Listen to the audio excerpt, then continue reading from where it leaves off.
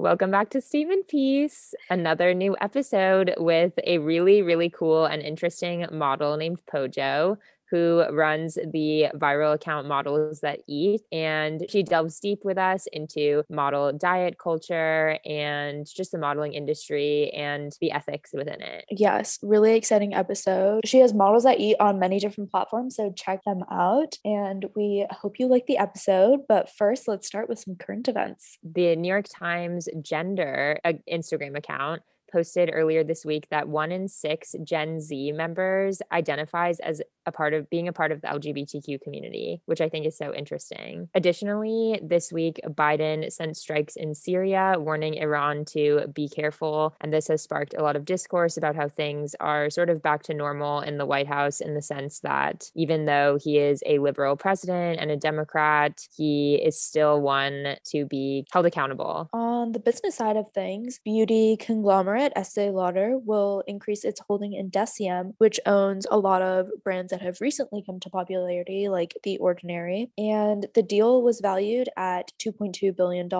and Estee Lauder will fully acquire the rest of the company over the next 3 years. And our last current event is in regards to music, which I feel like we don't really talk about that much. But basically, the legendary group Daft Punk is splitting up after 28 years, and the news was confirmed by their publicist. The French duo basically released a video that was inaugurating their separation. All right, let's get to the episode. All right, welcome back to Statement Piece. Yes, today we have with us Pojo. Would you like to introduce yourself, your title, background, and especially the story behind your name? Hi, everyone. My name's Phoebe, but everyone calls me Pojo. I'm a model based in New York, and I run a multi-platform Models That Eat. It's all about body image, food, and fashion. And yeah, the nickname, I gotta say, it started in middle school. People were just calling me Pojo because that was like a combo of my middle and last name. And then it stuck in high school. I scored the user on IG, which made it kind of official. And here I am today. Love that. So, can you tell us a little bit about Models That Eat, how it got started, and how it's grown into this great multi-platform? I guess what would you say, like a multi-platform brand concept? It's kind of tricky. I feel like it's somewhere between a community and a platform. Like I feel like that kind of differs depending on how engaged you are. Sometimes I feel like I'm less engaged, therefore I just call it a platform. But no, it's definitely my passion project. So Models That Eat started when I was 16 is really when it started to blossom. I started a food account on Instagram, which is now Models That Eat Today on Instagram. It was really just a place where I was posting meals I was having with friends between castings. I got signed modeling in New York at 13, which is super young. So I kind of grew up in the space. But yeah, I was realizing that these meals for me, which were just no-brainers, like I had a very positive relationship with food, and I would sneak it in whenever I could when I was going to shows or in fashion week or getting ready for work. And I slowly started to see how a lot of people around me weren't having the same relationship with food, which in retrospect, I was very naive at the time, when it came to like other people and how they were approaching these situations. Like I had a couple people reach out to me in the midst of me posting just random meals or a bad ramen I tried to make, or, this pizza I downed with a friend. And people would DM me, a lot of models would DM me and say like, thank you for posting this. I decided to go into recovery, or I started my own food account. And I actually had no idea that that was going on, or people were interpreting my content that way. So that's where I started to see kind of like a pivot in my work. And I started doing interviews on YouTube. That really changed the platform and the way people approached it. Very raw and real conversations with people who otherwise would probably be afraid to speak out. So now today is kind of grown into products too, but we're just kind of going with the flow and seeing what serves us and what people need. Yeah, that's awesome. So how did you get signed and get involved with modeling in the first place? It's actually a crazy story. I was 11, I was in 7th grade, and my family friend was the art director at Glamour magazine. So she worked at Condé Nast in New York. So I got offered to go to work with her for Take Your Child to Work Day because her daughter was sick from school. And so it's so crazy. I remember my mom dressed me to go because I literally just had no sense of style. And she's like, "You're putting on a blouse." I'm like, "What? A who?" And so I went with my family friend, and there were a lot of activities for kids throughout the day. You got to go to different magazines and experience different things, like go to GQ and like talk to these editors, and you could do an art project and then go to Teen Vogue. So I'm in the cafeteria, fitting, eating mac and cheese, and I got walked up to by an editor at Teen Vogue, and she was like, "Hi, are you a model?" And at the time, like, I'm sorry, I'm like looking behind me, like, "Sorry, are you talking to me?"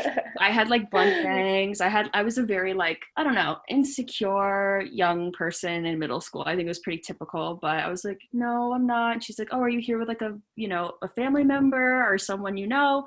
She ended up connecting with my family friend and then getting in contact with my mom because they wanted to book me for a job, which was so abnormal and that actually like never happens. I've never heard a scouting story like that in my life. So to this day, I'm still like, is that just a fever dream I had, or is that actually what happened to me?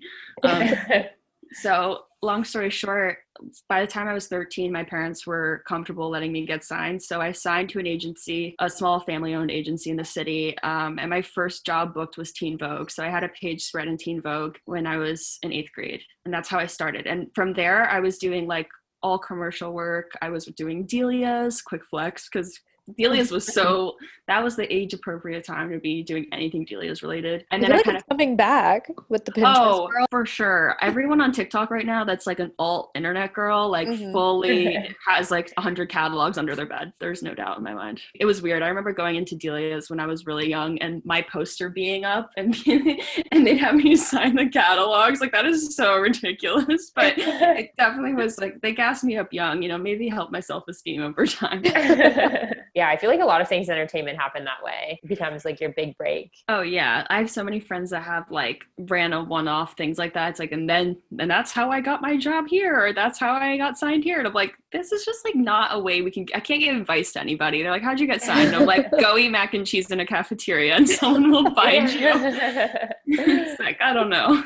You were talking about kind of like food and a lot of models' relationship with food. So how do you think the modeling industry prevents that, or kind of makes it worse, or makes it better? Yeah, food's such a complex thing regardless, right? I feel like it's our common ground as humans, or as any living things, but at the same time, there's so much stigma around it, regardless of your preconceived notions of it or your experience with food. And modeling is just another layer to those complicated relationships. And I think the biggest flaw is that people can't relate to models because of social media and because of advertising. There's been like a major separation there between like the model diet and I quote, regular person's diet. It not only like separates the model from society, but it alienates them in the industry, which kind of limits them to being a model, limits them to their bodies and externally. So I've always kind of like dappled with that conversation since I started waking up to how complex food is in fashion. And, when I was younger, like 17 or 18. And I think one of my biggest takeaways was the subconscious things that we're fed in the industry that kind of result in these things. And it's not to say there's like people to point fingers at, because in my opinion, everyone that works in fashion is influenced by these things, and it affects a fashion editor as much as it affects a model. But the catalyst for the model is the fact that they're staring at their body all day and their agent's telling them to lose an inch on their hips. Like, I just feel like those things feed into that dynamic a little bit differently. Overall though, it's the little things, like little comments on set. I remember when I was younger, one of my agents, who for the most part, I didn't have a lot of pressure coming from agents until I was like 17 or 16. And at that point I was so like comfortable in myself because of all the positive affirmation I got younger that I didn't think twice of it. Like someone telling me like, what are you eating? My mom always told me when I started modeling, if they ask you what you're eating, just say salad. They love hearing salad. Like seriously, like advice from a past photo editor. And I'm like, oh, thanks, Mom. Good idea. And I would do that. I would just say salad, salad, salad. They're like, great, great, great. So I kind of, I always played the game in that sense. But I remember being younger, I booked a big like 8-page fashion spread when I was like 14 for a bridal magazine. Hold the child bride jokes, because it's just not like my dad like couldn't let it go. It was chaos. That in itself is also a pretty interesting thing to elaborate on because what that does to you, like going through that. But I had fun. It was, I'm thinking, oh, dresses, whatever. But anyways, I booked this editorial, and my agent, I remember I'm with my mom and we're like, we're really excited. We're going to go celebrate with gelato. And my agent's like, oh, fat free, I hope. And we're like, Oh my gosh.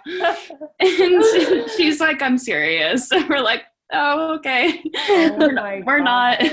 Those things, obviously, like having an adult around me, like I had my mom working with me until I was a freshman in high school. And that really helped, just having someone there who like understands the industry. And when I had like test shoots with like provocative photographers, like having a mom like lurking in the back kind of helps, like keeping you, in a safe space. So yeah, overall, all the little things add up. And I think more than anything, it's just being sensitive to people and not feeding into that. Or if like we have preconceived notions around food that make us want to like project that, especially in a work environment where the person you're talking to, their body's their like brand, maybe like learning how to create boundaries there is important, especially for models.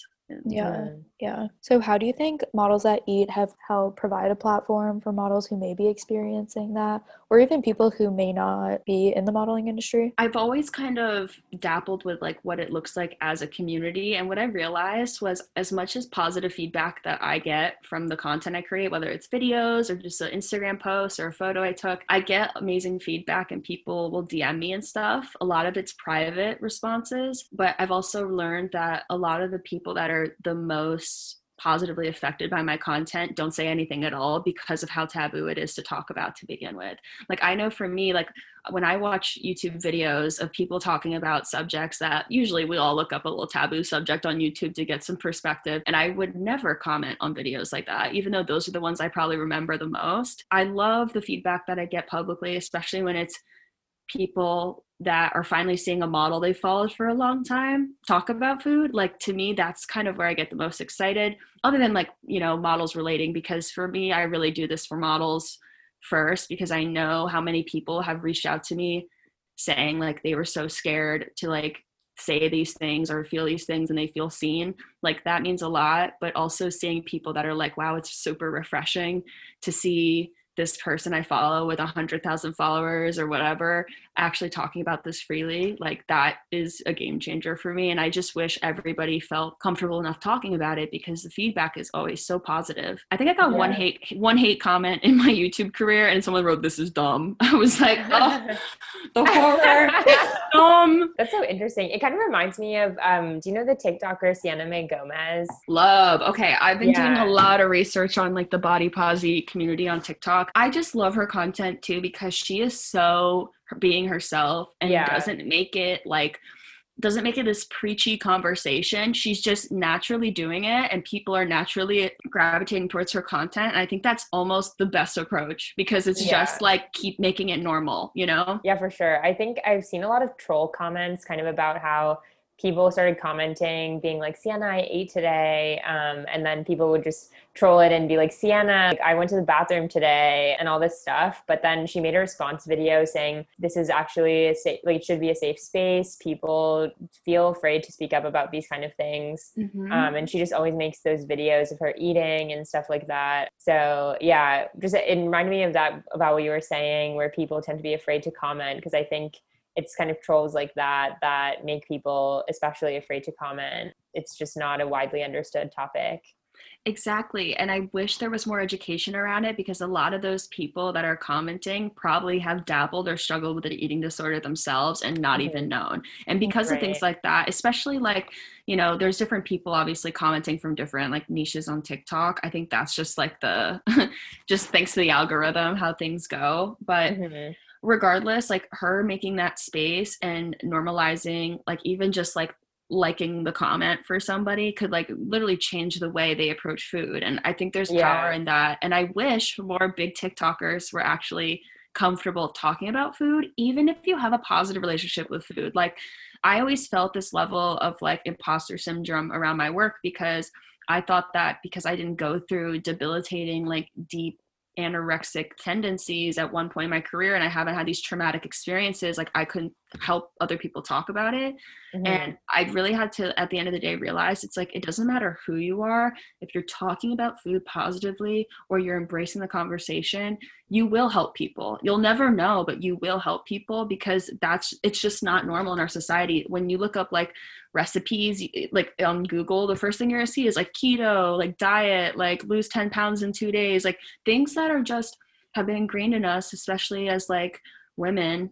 It's you're taught that like that's kind of like the norm. And I just wish more people were just like, I had the bomb sandwich at blah, blah, blah. Like, go get it. Like, I'd rather someone tell me to go get like a Big Mac than to tell me how to like drink lemon water in the morning and then fast till noon. Like that, to me, that's just like, that's almost more productive regardless of, the context. It is interesting because, especially as women, I feel like that's an issue that almost every woman goes through. Like there's always just this, even if it may not be classified as a disorder or something, there is a little more conscious thinking that goes into what goes into our bodies, because there is so much focus on our bodies. And I feel like obviously there's a huge cultural component to that. But why do you think it's still, like, I feel like there are a lot of topics that have been taboo in the past that have kind of come to, I guess, like more awareness, and people have become more willing to discuss them. Why do you think eating and food, and I guess it's a question for both of you, are still somewhat taboo? I think honestly, deep down, at least in fashion, a lot of the reason people don't talk about food is because of the pressure to not eat on the inside. Like having agents and people breathing down your neck, which this is real. Like, I'm not just saying this for shock value. There are literally girls out there, and guys, male models, whoever, there are models out there worrying about if their agent's going to see them post a bowl of pasta on their story and then tell them they should be cutting carbs. Wow. Seriously, like a thing people go through. Not everybody, but it's a real thing. And I wish, to start, there needs to be more responsibility at agencies, at these places of influence, to stop conversations like that or approach them sensitively, or I don't know, have a nutritionist in-house. Like, to me, that's always been the biggest thing. I just can't believe that these agencies that make this much money per year don't have an in-house nutritionist or health coach. Pero for what? Like, I don't understand. Like, those are the things that I see so much room for reform in the space. I think if those conversations change in the industry, we'd see a huge difference in media, and we'd see a huge difference with the models. And I think we'd see more models talking. When I do videos with people, I'm always sensitive to the idea of people wanting to edit parts out. And it's never like, I want to edit 6 minutes out here because I don't like the conversation. It's always, can you cut that 10-second part where I said this? If my agent saw it, like the number of times I've had someone say, if my agent saw this, ... when they're editing a video, it just shows that a lot of people are still have that fear. And I don't think that they're wrong to be afraid of it, because I understand when your job is dependent on it and you're keeping up like relationships with people because your work depends on it, it changes the way you approach media. I hope out of industry, people just start learning more about food and enjoying being in the kitchen and embracing it on their own. And they'll naturally want to talk about it more once it's being kind of given more of a space in their life. Yeah. Right. Or we've kind of pondered on the idea of agencies in the modeling space, especially during quarantine. When I was doing modeling gigs, I thought a lot about unionization and the fact that a lot of actors, they have SAG and such, but modeling is so deeply unregulated. And I don't understand too. On this episode of Phoebe Doesn't Understand, I truly feels like there's so many layers to how models have been pushed in this corner in like an alienating way.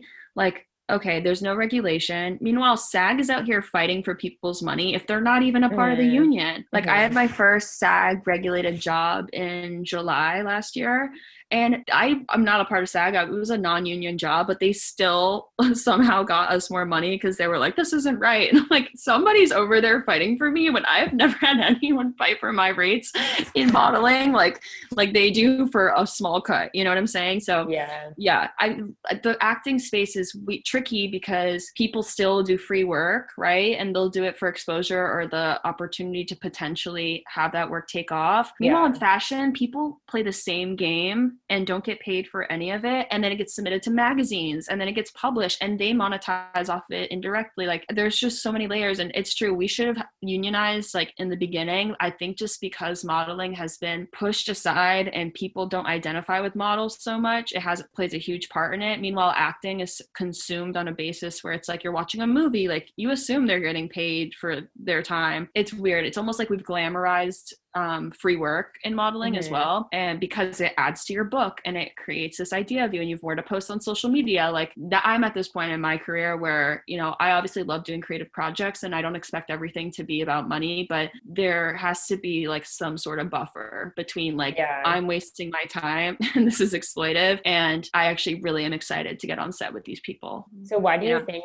it hasn't been unionized? It's just another layer of fashion that doesn't have protection. I just think it's not really understood enough. I don't think there's enough like legal action that goes forward for models and people in situations. No, it's interesting because I feel like this podcast has really showed me how exploitive, the fashion industry is as a whole. Like we've talked about labor standards in the sense of fast fashion and fashion houses and just stuff like that. And then obviously we're talking about models now. I was listening to this podcast from Couture with Coco Rocha, and she does kind of like a model boot camp. And I'd mentioned this to Catherine before, but basically it's almost like a summer camp for models, and they spend a day just teaching young girls how to read through contracts and how to know what to look for and how to know to speak for themselves. Because I think one thing that I feel like a lot of people don't realize is working at such a young age is also a whole nother added factor. So in your experience, I guess you had your mom there, which is wonderful, but were you exposed to other models who were kind of working at a young age who maybe didn't know what they were getting themselves into? Yeah, I think I also love the parallel with like garment makers and stuff, because it's true. Like people in the fast fashion realm deal with similar things. Like obviously in different countries, we have very little control over what happens, but we do have control if we bring business there and if we agree with like the conditions for workers there. So I've always seen like a parallel there too. Like there's so many sides of fashion that is exploitive, that being one of the darkest, and I don't think many of us will ever really see the extent of it, which is awful. Mm-hmm. But yeah, in regards to working young and how that shifts things as well, like I definitely got lucky early in my career, especially with agents. I think also when I started working, it was right when Instagram started, like when the app actually started. So there wasn't a lot of social media aspect to my work. When I started, it was definitely like a different space. I was used to different working conditions. Like also having a mom there really helped. But when I was a freshman in high school, my mom got really sick. She's fine now, but my family couldn't be there anymore. And I'd have people fly with me places when I had like jobs out of the state and stuff. But I was actually working alone all of high school. In high school too, I felt like it was more appropriate. My parents really trusted me and they had taught me like how to navigate the space. So I'm actually like genuinely lucky that nothing awful happened to me, because the rate that I was working, I'd be missing like multiple days of school a week. I was out all the time doing stuff. When it comes to exploitation though, I think a lot of the things that are the most sneaky are on set stylists, people trying to get you to dress things you don't feel comfortable wearing.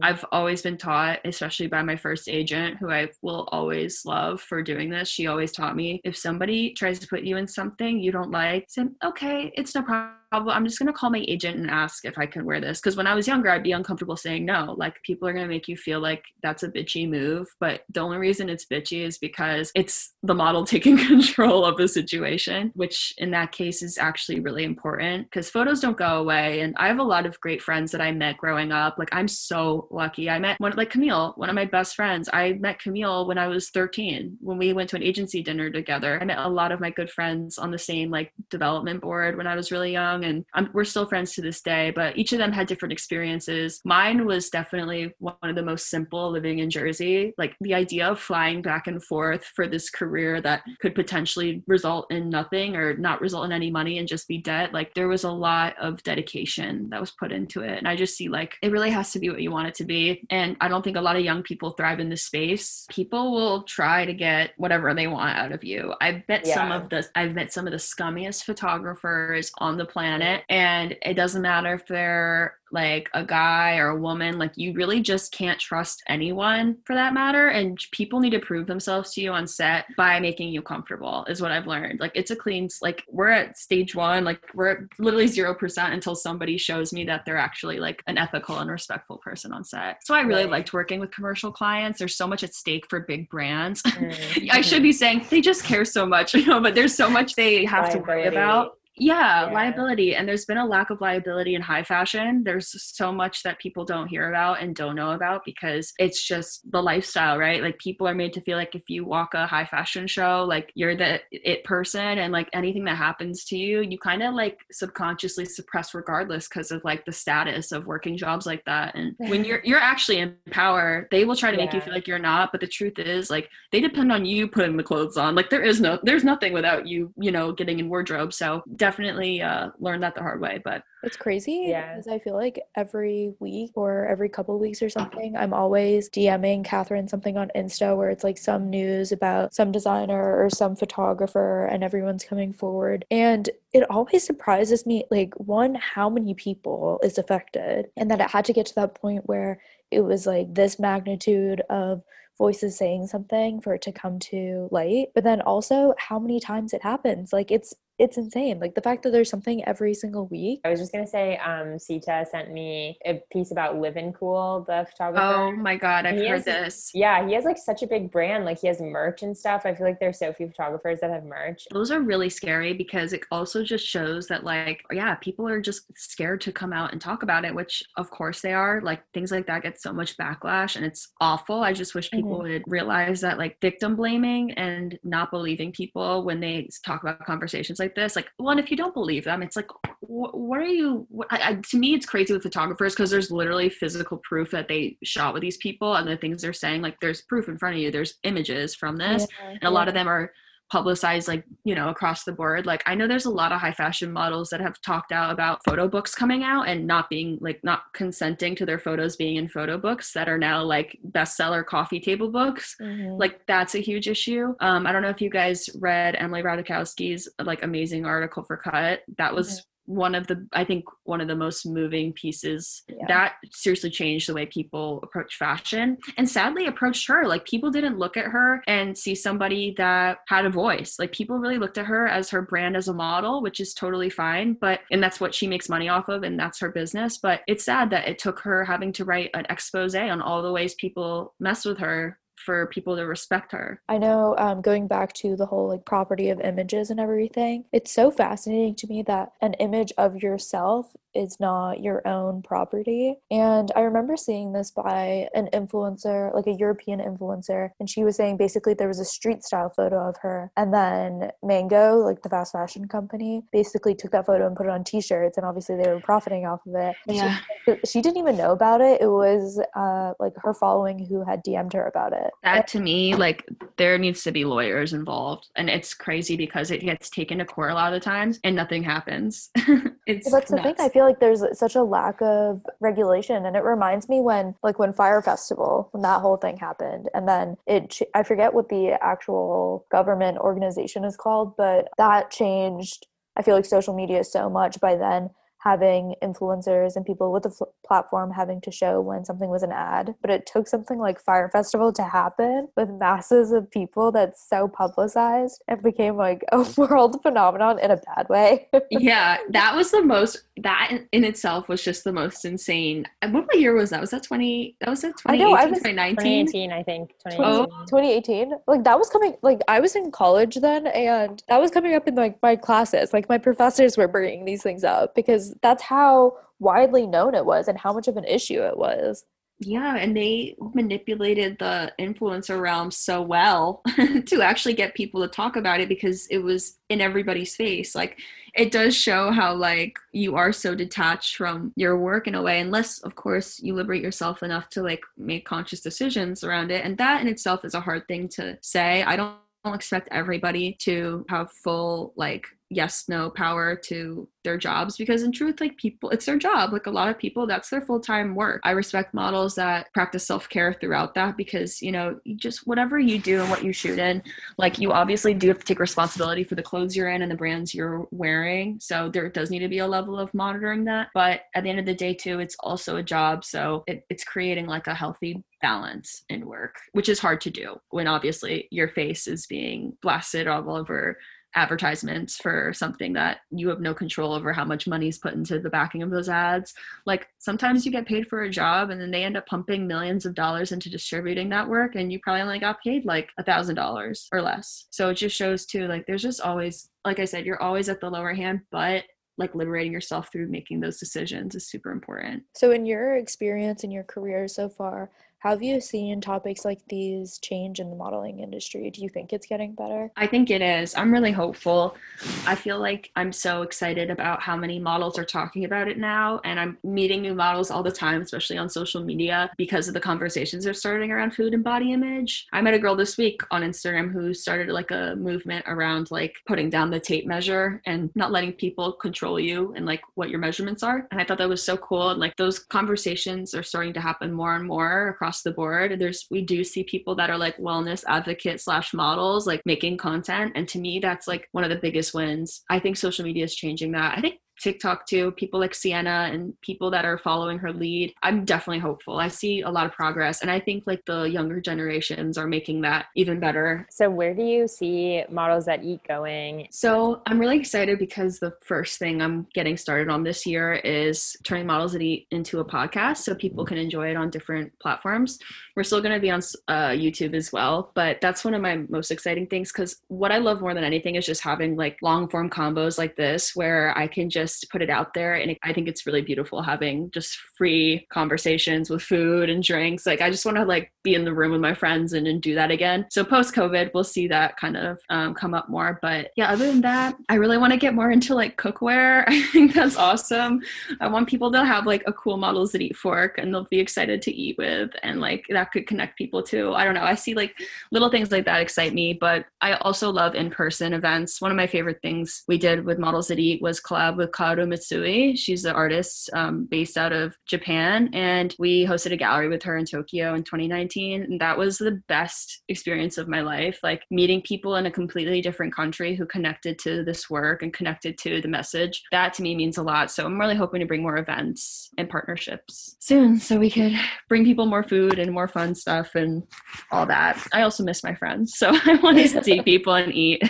Yeah, I was telling Sita the merch is so cool. I would definitely wear it. Thank you. Oh my gosh, that means so much. We're getting on sweatshirts now. That's gonna be a fun one, because I want to like sneak foods like in different parts of the sweatshirt. Like I want you to like look in the hood and there's like an orange, and then like flip it open and it's like, what is that? It's a cookie. Like it's just like I want to do like really weird stuff. I'm excited. I love that I could also bring people little things like that have intention. More than anything, I just hope whatever I create from now on just has real intention to help people. So one question that we like to ask all of our guests is, what is your favorite statement piece? Ooh, this is good. My favorite statement, I'm going to go literal with fashion. My favorite statement piece is this jacket I bought when I was 15. I interned at V-Files for a summer. And oh, that's so cool. I loved it there. I love the stylist. Their whole team's so great.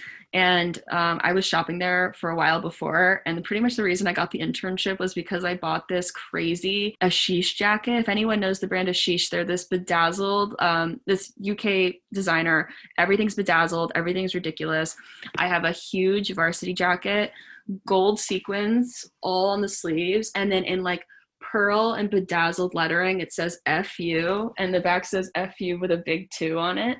I remember bringing that home. My parents lost it, and I was like, I can't hear you over my Ashish jacket right now. I literally thought I was Beyonce.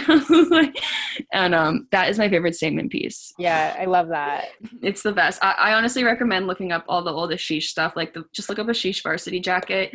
It was on my mood board. I swear I manifested this jacket, and I will always love it. I think my other statement piece, my other favorite would be standing up for yourself in the industry. That's a statement piece, and it's bold, and people, if you're, confident, people will respect you more. No, but thank you guys so much for having me on. Like, this has been so fun. And yeah, thank you. Good to see you guys. Well, that was a wonderful conversation. I love that Pojo is so sincere, and I also just love her name and her general vibe.